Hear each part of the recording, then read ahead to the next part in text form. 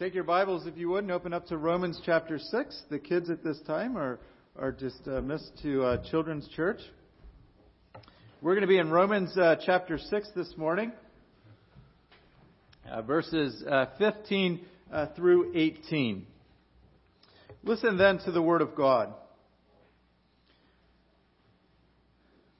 What then? Are we to sin because we are not under the law but under grace? By no means. Do you not know that if you present yourselves to anyone as obedient slaves, you are slaves of the one whom you obey, either of sin, which leads to death, or of obedience, which leads to righteousness? But thanks be to God that you who were once slaves of sin have become obedient from the heart to the standard teaching to which we were committed.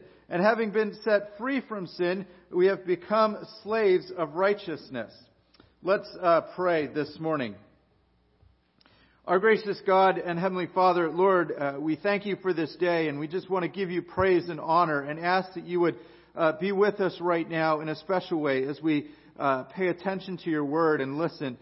Give us eyes to see and ears to hear the things that you have put in your word for us. And we do ask that you would send the Holy Spirit, that he would transform us, convict us of sin where we need to be convicted, encourage us and strengthen us where we need to be encouraged and strengthened. Lord, we ask that you would meet each one of us where we are through the power of the Holy Spirit and take us where we need to be and grow us where we need to grow. And we just ask that you would give me the words to say, that it would be clear, Lord, and we ask that you would bless it. In Jesus' name we pray. Amen. I don't know if you've ever had a job that you did not like. Think perhaps an example of a boss that you did not like. And so you go out and you go job hunting.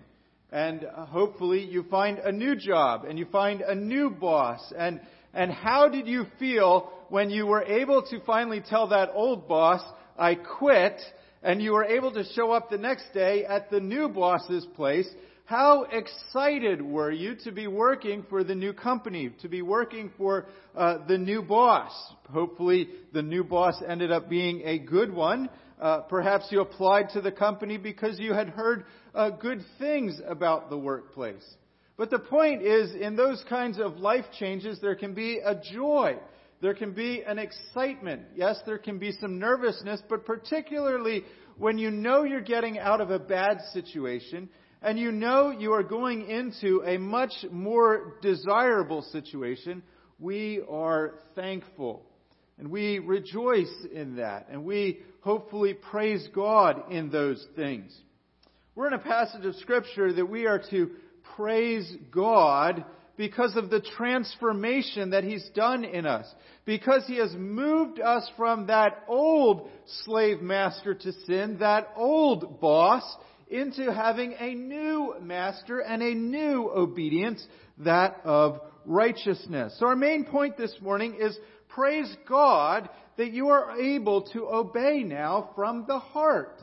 As a Christian, even though we will still have the presence of sin in our lives, we are actually equipped and empowered to obey God in ways that we could not before we were saved. And if there's one thing that we need to understand about the gospel, it is that the same gospel that saves us also transforms us. The same gospel that has saved you and liberated you and you are justified in because you believed in the Lord Jesus Christ and He has worked in your heart and you are completely forgiven is also the same good news, the same message that continues to transform you as a believer. In a sense, the working of God in your life as a whole is not a once and done event.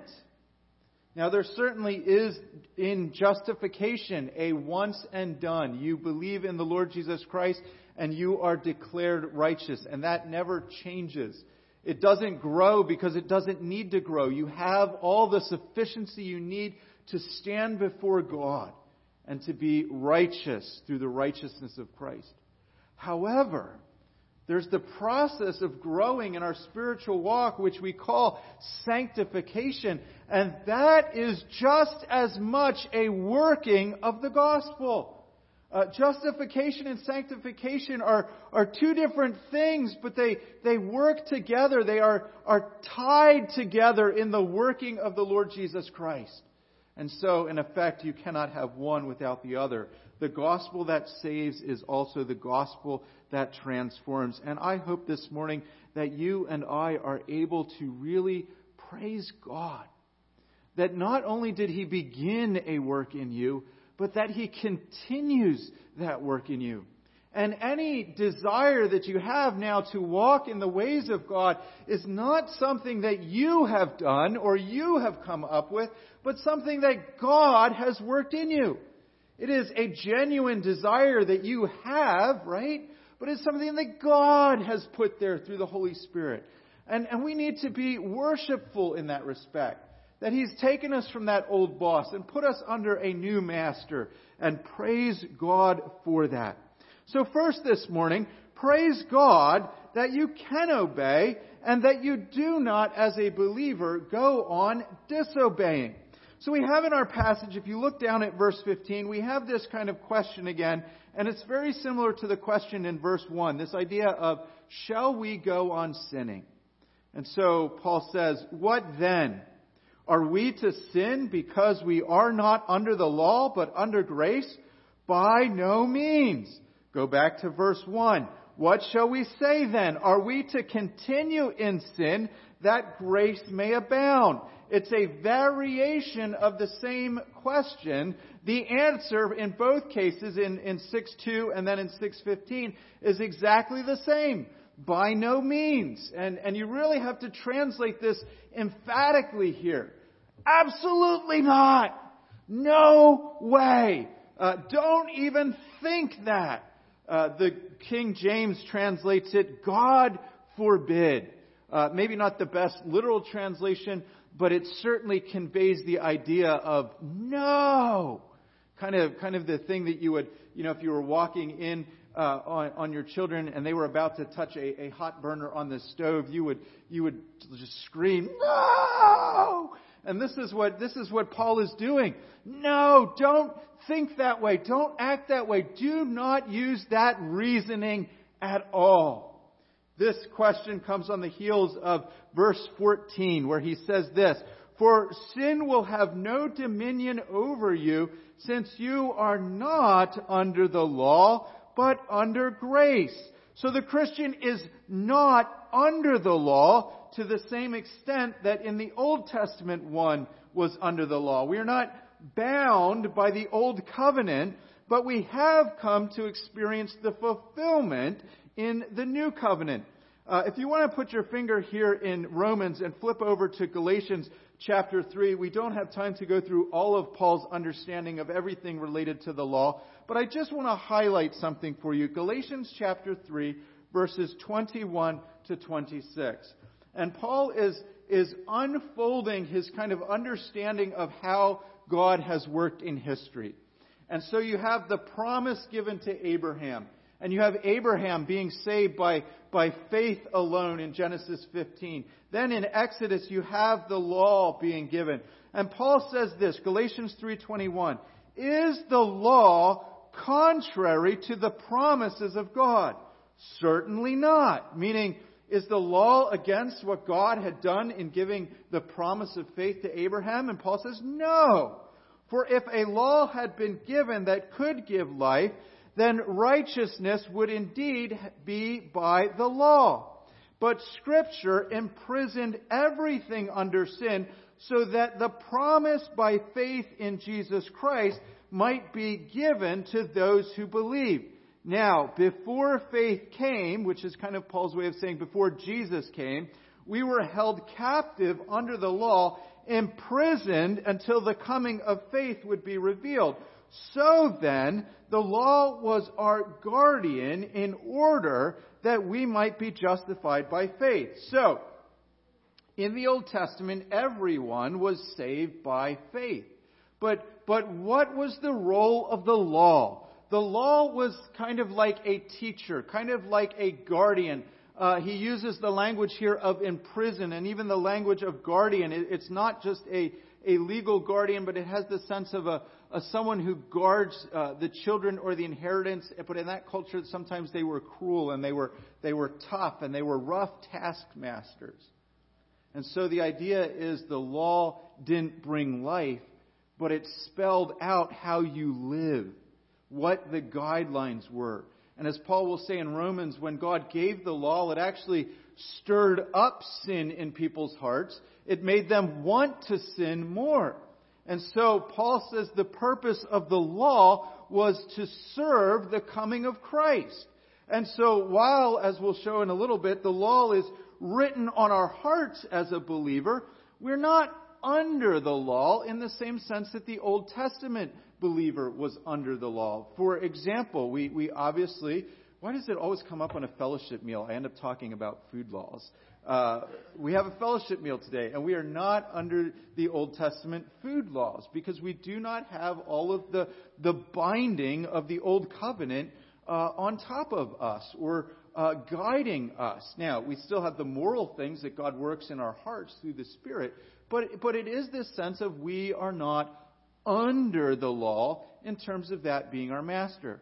And so what Paul is saying in Romans 6, if you want to flip back there, is someone might come along and say, well, Paul, if we don't have the rules, if we don't have the laws, if we're not under the law, doesn't that mean we can go on sinning? And Paul says, no, absolutely not. Now, of course, Paul has said elsewhere that the purpose of the law is to instruct us. He also tells us that it is the doers of the law who are justified, meaning the only way to pass the bar under the law is to keep the law perfectly. And no one does that. And so the law primarily points out sin. It does not give us life. In fact, it's to point us to Jesus Christ so that we might find that life is found in Him alone. So Romans 3:19, now whatever the law says, it speaks to those who are under the law, so that every mouth may be stopped and the whole world may be held accountable to God. At the end of the day, the law leaves you guilty because you cannot keep it. And in that sense, because the curse of the law, because the punishment of the Old Testament law, death, has been paid for by the death of Jesus Christ, we aren't under the law and we aren't under the condemnation anymore. And so again, someone might say, well, if I have no rules, that means I can live how I want. Paul says, no, absolutely not. Grace brings with it obligations. When God has worked in your heart to save you by grace, He will continue to work in you to transform you by grace. And don't just think, well, now that I'm saved, I can go out there and live however I want. That whole idea of just, look, I've said the words that I believe in Jesus, and now I am free, and I can walk out and I can just live however I want. Sure, it's good to live for God, but I don't want to do that yet, but don't worry, I have grace. Paul says, no, absolutely not. Don't say I'm not under the law, I'm under grace, so I can go on sinning. Look at verse 16. And the idea here is that who you obey is who your master is. Look at verse 16. Do you not know that if you present yourselves to anyone as obedient slaves, you are slaves to the one who you obey, either of sin, which leads to death, or of obedience, which leads to righteousness. So you are slaves to what you obey. Who or what you obey is what your master is. We were talking this morning in Sunday school about sheep and how sheep will respond to the voice of the shepherd. And it's very, not only true to life in what Jesus says, but it's very true to life with sheep. And when the shepherd calls them, and Jason was sharing about a grandfather or somebody that they can go out and call in the sheep and the sheep will not respond. But when the grandfather goes out, he'll call them and they will come in. It's because they know their master. I don't know if you've ever seen those things sometimes you see them in TV shows and stuff where they line up two people, right? And they have one person has the pet, right? And they want to figure out who owns this pet. And so they bring the little, let's just say it's a little dog in, because this probably would not work with cats, because cats have a mind of their own. And they bring the dog in, and the two people call the dog. And they say, "Come here, Scruffy. Come on, come here." And what does the dog do? The dog goes to its master. The dog obeys its master. And so who the dog obeys, who the sheep obeys, is evidence of who the master is evidence of who the shepherd is. And the same is true in this passage. If you are presenting yourself regularly to sin, what is that saying? Who is your master? If you are going out and saying, you can say, well, hey, I believe in Jesus, but if your life is saying otherwise, Paul says how you live is an indicator of who your master really is. If you present yourselves to anyone as obedient slaves, you are slaves to the one you obey. So you remember back in verse 13, he says, do not present your members, the idea of your body and the things that you have, as instruments of unrighteousness, but present yourself as those who have, to God, as those who have been brought from death to life, and your members as instruments of righteousness. It's this idea of how are you living? Are you going out and in effect presenting yourself to sin, saying, I want to do this, I'm going to engage in this, I like this? Or are you presenting yourself to God, saying, I belong to you, I want to obey you, I want to walk with you and in this newness of life? And Paul has said, you in Jesus were brought from being dead in your sins to being alive to God because you're united to Christ. Now, act like that. Give yourself to God. Obey God. Now what Paul is saying is the one to whom you present yourself, either option here, is the one to whom you really are enslaved. Now, Paul's not talking about a Christian who stumbles once or twice with sin. Paul's not talking about someone who has stumbled in sin and feels conviction and is returning right away to the Lord Jesus Christ. Paul's not even talking about someone who's in a fight against sin. Paul's talking about someone who is completely yielding themselves to it. They are presenting themselves to these things. It doesn't, in effect, bother them when they fall into sin. They're just continuing to hand themselves over. And Paul says, what you're obeying is what you're a slave to. What you're listening to. What you're responding to. Who's bossing you around, in effect, is what you're enslaved to. And there are two options in this passage. Notice how he uses the word obey here. First, he uses the word obey in a general sense. If you present yourself as an obedient slaves, you are slaves to what you obey. And that can be either for good or for bad, for righteousness or unrighteousness. But then he kind of changes the way that he uses the word obey. He says, do you not know that if you present yourselves to anyone as obedient slaves, you are slaves to the one you obey, either to sin, so that's the one thing we can submit ourselves to obedience to, or, he says, which leads to death, which I think we should take that there as what are the wages of sin? Death. Condemnation. If you have a life characterized by sin, what is the eternal punishment that awaits you? Death. Separation from God. Then he says also, or obedience. So there are two things you can obey here. You can obey sin or you can obey obedience. Well, what does he mean, obey obedience? He means obeying God. Obeying the things that we know that we should be doing. The pattern of sound teaching. And it's interesting that he does talk about it in terms of obedience, but he doesn't talk about it in terms of law, because we're not under the law. And yet we still have to obey God. We still have to obey the good commands of God. We still have, for example, the 10 Commandments that we're responsible for, the things that we call the moral law. Murder is still wrong, and so not murdering people is obeying God. But it's more expansive than that. We obey God in every facet of life. You think of the fruit of the Spirit. That is fruit that the Holy Spirit cultivates, but that is obeying God. And that's according to the pattern of sound teaching.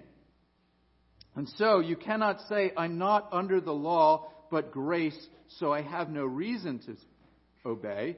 You can't say, since I'm saved by grace, obedience doesn't matter, or obedience doesn't serve a real purpose.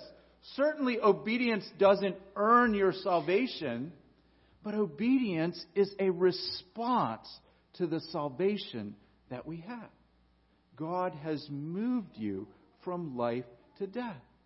And if you are not obeying, we need to back up a step and ask ourselves, who really is our master? Who are we enslaved to?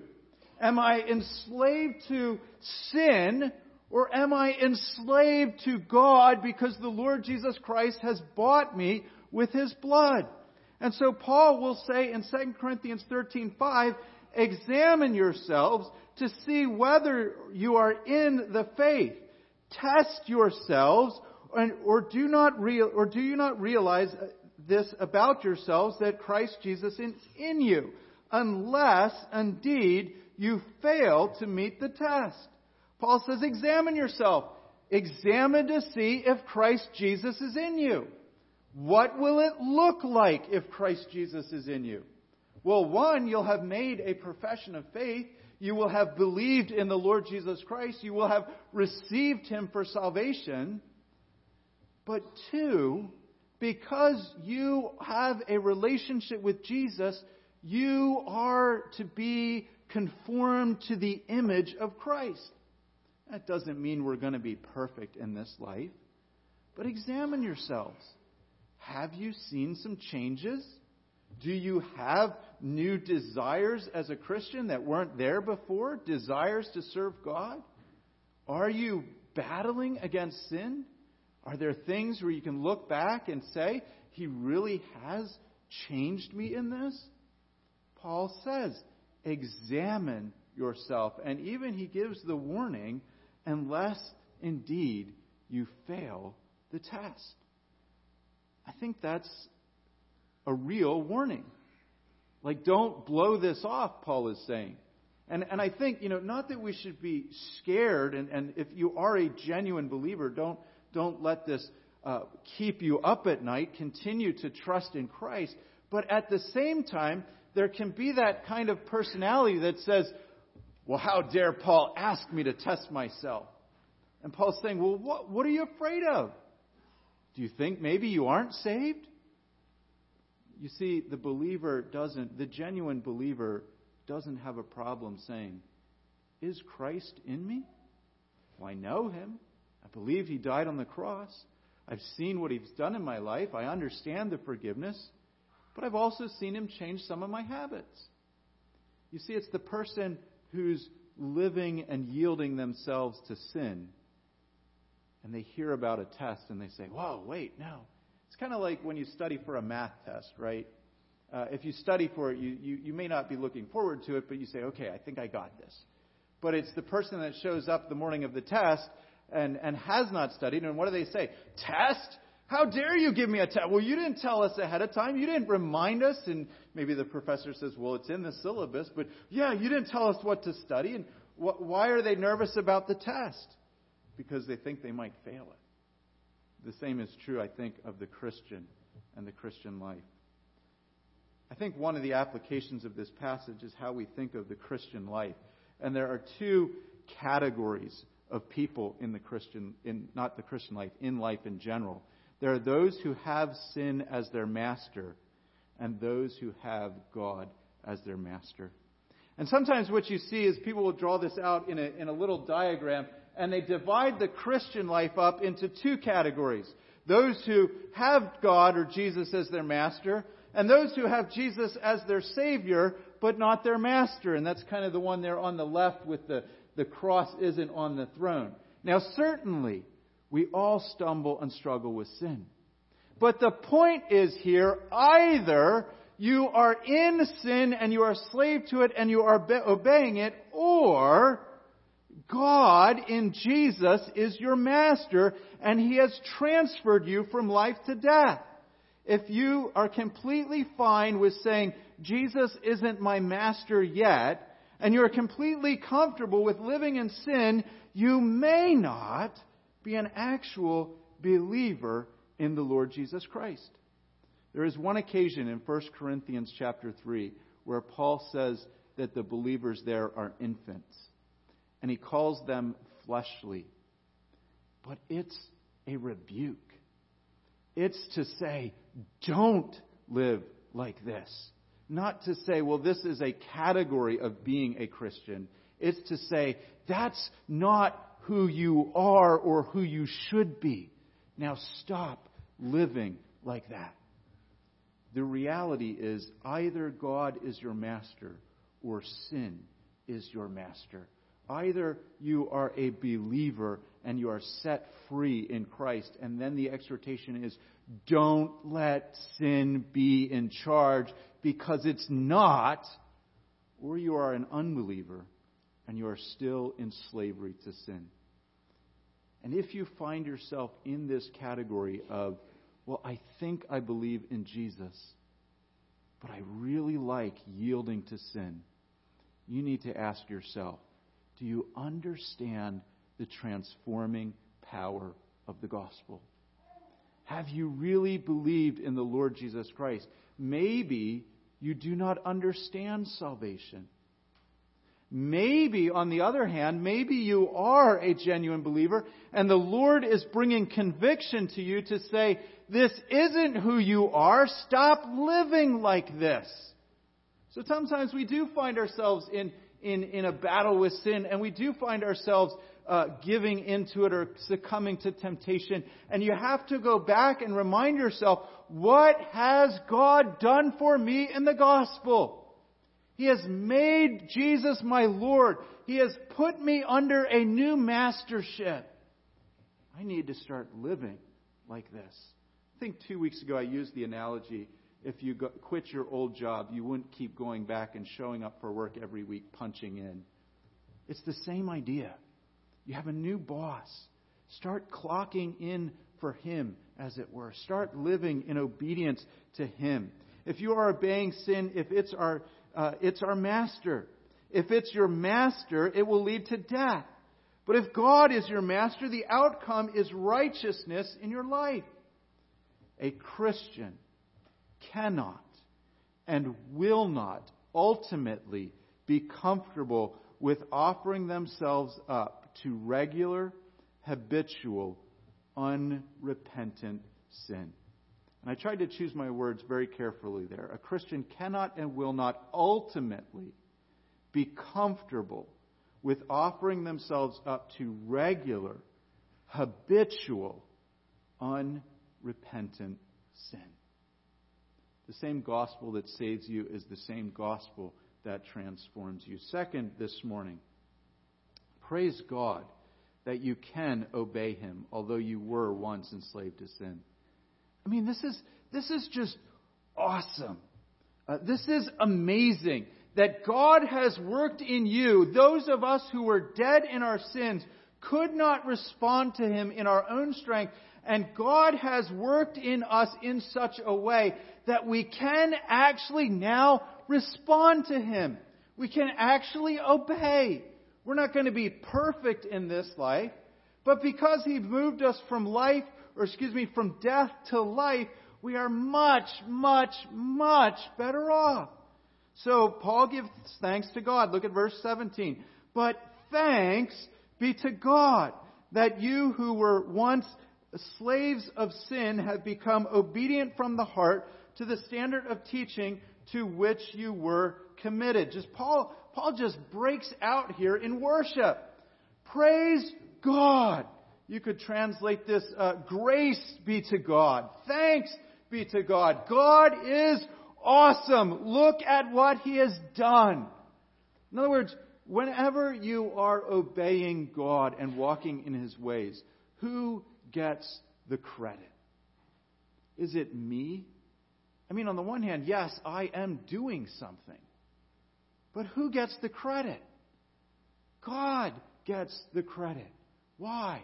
Because God has moved you from being enslaved to sin to being able to obey from the heart. His focus on the obedient Christian life does not take glory away from God. It gives glory to God. It does not minimize the grace of God in the slightest. It enhances the grace of God. God's grace doesn't just forgive you and wipe the slate clean. God's grace forgives you, wipes the slate clean, and gives you the power of the Holy Spirit to walk and follow God. The Christian has become obedient from the heart. Again, verse 17, but thanks be to God that you who were once slaves to sin, and you, when you are a slave to sin, you're under its mastership. You had, in a sense, no choice but to obey the sin. Because that's who you were. You were a sinner. And you delighted in doing that. But you could not just say, well, I'm done with sin, because you were enslaved to it. And God had to free you. And He freed you in the work of the Lord Jesus Christ. And He has caused you and given you ability. He says you have become obedient from the heart. It brings then obedience. When I was a youth pastor, and by this obedience is actually from the heart. It's not just about keeping outward rules. And this is where I was going to go with the illustration. When I was a youth pastor, we had some actually, you have to have some rules sometimes for your youth group. And we had a rule that girls were not allowed to wear two-piece swimsuits. So no bikinis, which, makes sense. We want everybody to dress modest and all that. The trouble was, then they invented this thing called the tankini, which is a tank top, and it comes all the way down. It's like wearing a normal shirt. It looks decent. It looks modest. But our rule said, do not wear two-piece swimsuits. So technically, this was a two-piece swimsuit. Most of the ones that the girls were shopping for were modest ones, we assume. But so we had this dilemma. Well, what do we do with the rule? How do we change the rule? Well, how are we going to know if the tankini is short enough? What are we going to do with the tall girls? And maybe it doesn't quite come. And we went on and on about this. We almost got to the point where we were writing Pharisaical law. Two pieces are okay if, it meets these 10 conditions. And so we finally went to the pastor and we're like, what do we do with this? We have this no bikini, no two-piece rule, and now they've invented this thing called the tankini. And even sometimes the shorts on these things, the bottoms, were even more modest there than some of the one-pieces. And now, by the way, I totally understand because I have teenage girls, and and I'm sure some of you have been in those struggles as well. It's hard to pick clothes. How do you do it? And the pastor said, why don't you just get rid of the rule? And we were like, what? Can we do that? Don't we want people to be modest? And the point was, teach the teens to obey from the heart. And you won't have to worry about, well, is this a two-piece? Is this an allowable two-piece? Is this a not an allowable two-piece? I mean, honestly, technically, if they came in soccer shorts and a modest T-shirt, that's two pieces. So under the rule, that's ruled out. But that could be very modest and obeying God from the heart. I don't want to be inappropriate in the way that I dress. Modesty is important. But the idea is you have to obey from the heart. And so this idea of we are not under the law but under grace doesn't mean, well, we don't have a bunch of rules now so we can do whatever we want. We have, in a sense, a higher calling. It is very easy to be a rule keeper. And some of us are very good at that. We write out our lists, and the Pharisees were excellent at that. You know, they had the case law. When is it work? Well, if you untie your donkey with one hand, it's not work. If you tie him up and untie him with two hands, then it's work. And all of these things. And it gets ridiculous. One of them was, you could travel, I think it was like a mile on the Sabbath, and it wasn't considered work. You could travel a mile from your home. If you traveled more than a mile, it was work. But if the day before you went to a place, if you left your coat there and then came back, then you could travel a mile to where you left your coat. And because you left your coat there overnight, it was considered your house. So you could travel another mile again from that place, and you could go 2 miles. But you didn't break the rule. Do you see how absurd it gets? Do you see why it's important to obey from the heart? This is the promise of the new covenant. I will write my laws within their heart.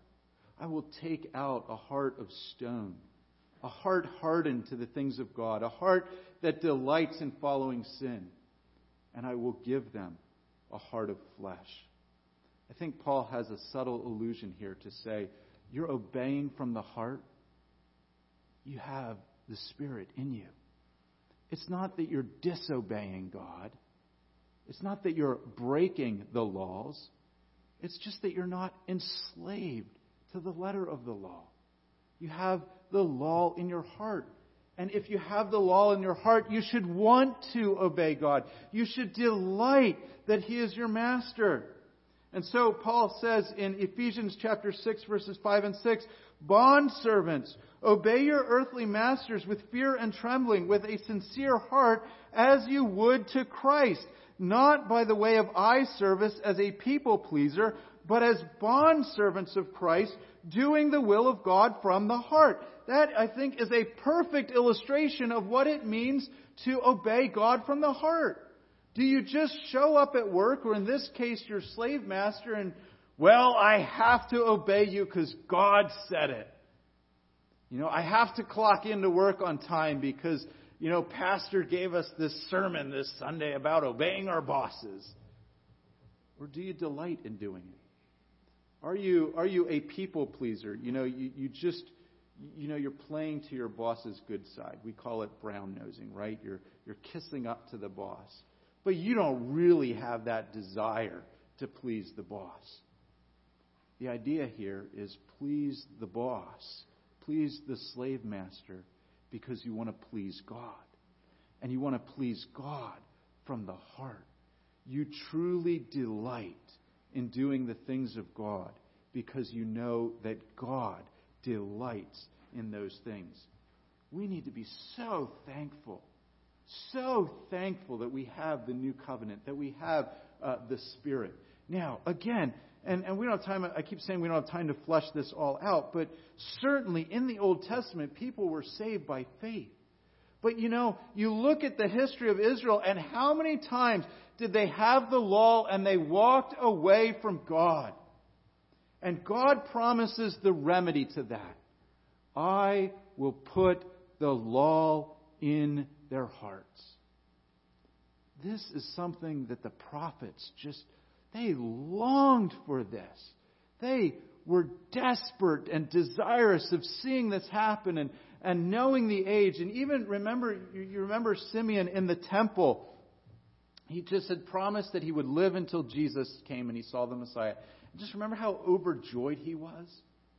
There were hundreds, if not thousands, of believers in the Old Testament that I'm sure had that same longing and died thousands of years before the Messiah came. How thankful should we be that God now has fulfilled these promises and this matters for your Christian life. God really has done something in you. Not only has He saved you, not only has He completely forgiven you, which means you have no guilt whatsoever, He's changed your heart. You are in Christ a new creation. Praise God for that. Thank God for that. Sometime, if you have some time, take out a piece of paper, and I would encourage you to just write a list of all the things that God has given you just in salvation that you're thankful for. And you could write a list about all the things you're thankful for, but just take a moment and do salvation. You think of justification, you're declared righteous. You think of adoption. You think of union with Christ. You think of sanctification. You think of this obedience. You think of the Holy Spirit. I mean, you go on and on and on and on. And look at the riches of the majesty of the grace of God. And praise Him. And praise Him. Finally, this morning, praise God that you can obey Him because you have been set free from sin. Look at verse 18. And this really just continues with the sentence. And having been set free from sin, you have become slaves to righteousness. Do you see here how there's no middle ground? You were a slave to sin. You have been set free from sin. Where are you now? You are a slave to righteousness. Who was your master? Sin. Who is your master now? God. Specifically God, I think, in Christ. But here the focus is just, you have a new boss. It's one or the other.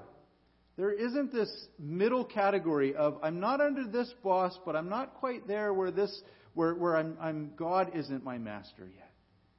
He says, praise God, because what did God do in salvation? He took you out of slavery. He set you free. But the irony is, He put you in a new slavery. A good kind of slavery. A slavery to righteousness, which leads to life. Over and over again in this passage. It's not that the believer is free from the presence of sin. We still have sin.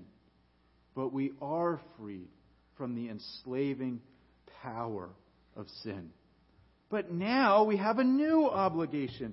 We have a new master. We fully acknowledge that at times we do not live the way we should. And we do not live as if God and righteousness is our master. But that's who we are. And so the challenge over and over again in Paul is, be who you are. God made this change in you. Now start living it. Be this way. Look at the gospel. Look at what He's done. Now, this is your motivation. This is your power and your strength to obey God. Because He's your master. And because He's made it possible to bring change, or He's brought change into your life. If you look down at chapter 6, verse 22, Paul says this, but now that you have been set free from sin and have become slaves of God, the fruit you get leads to sanctification and its end, eternal life. Paul's not saying we're saved because of our good works, but he is saying sanctification, fruit in the Christian life, is the path that the Christian will walk on this life. And what's at the end of that path? Eternal life. Why do you walk that way? Because God has made you His slave. He doesn't mean that in a demeaning way, but it does impress upon us this is a non-negotiable obligation that we have to God.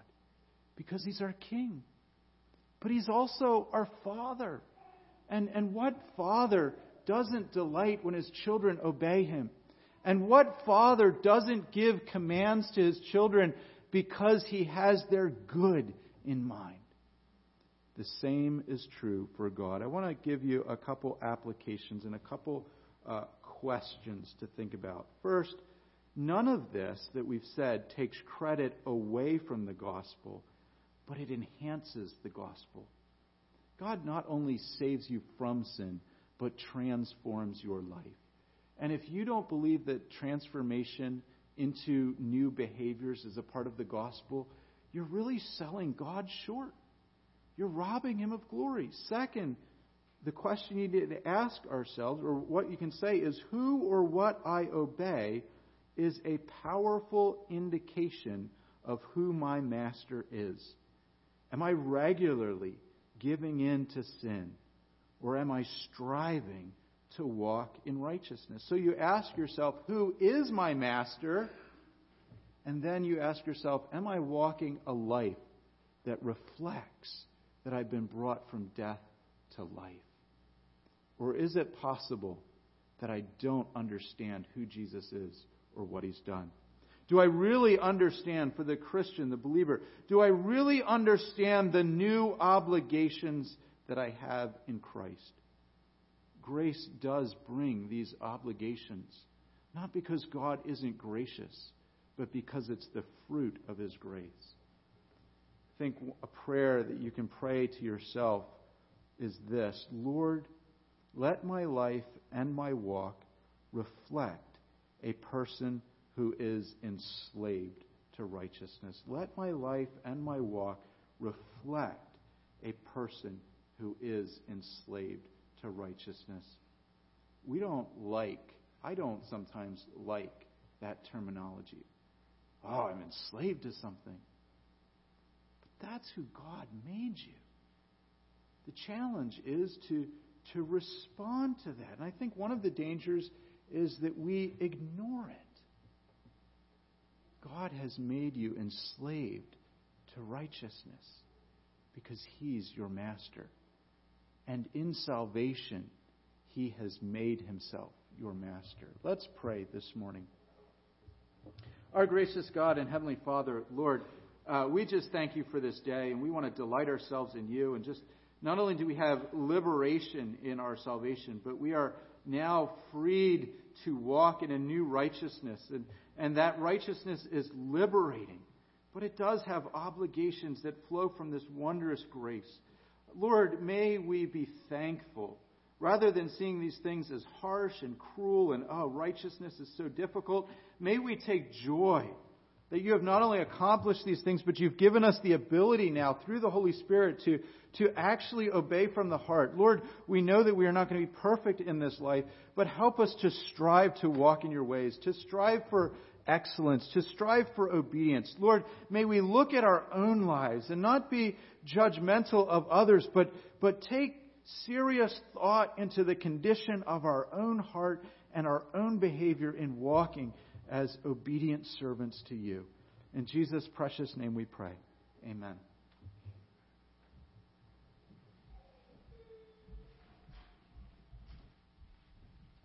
If you could stand with us.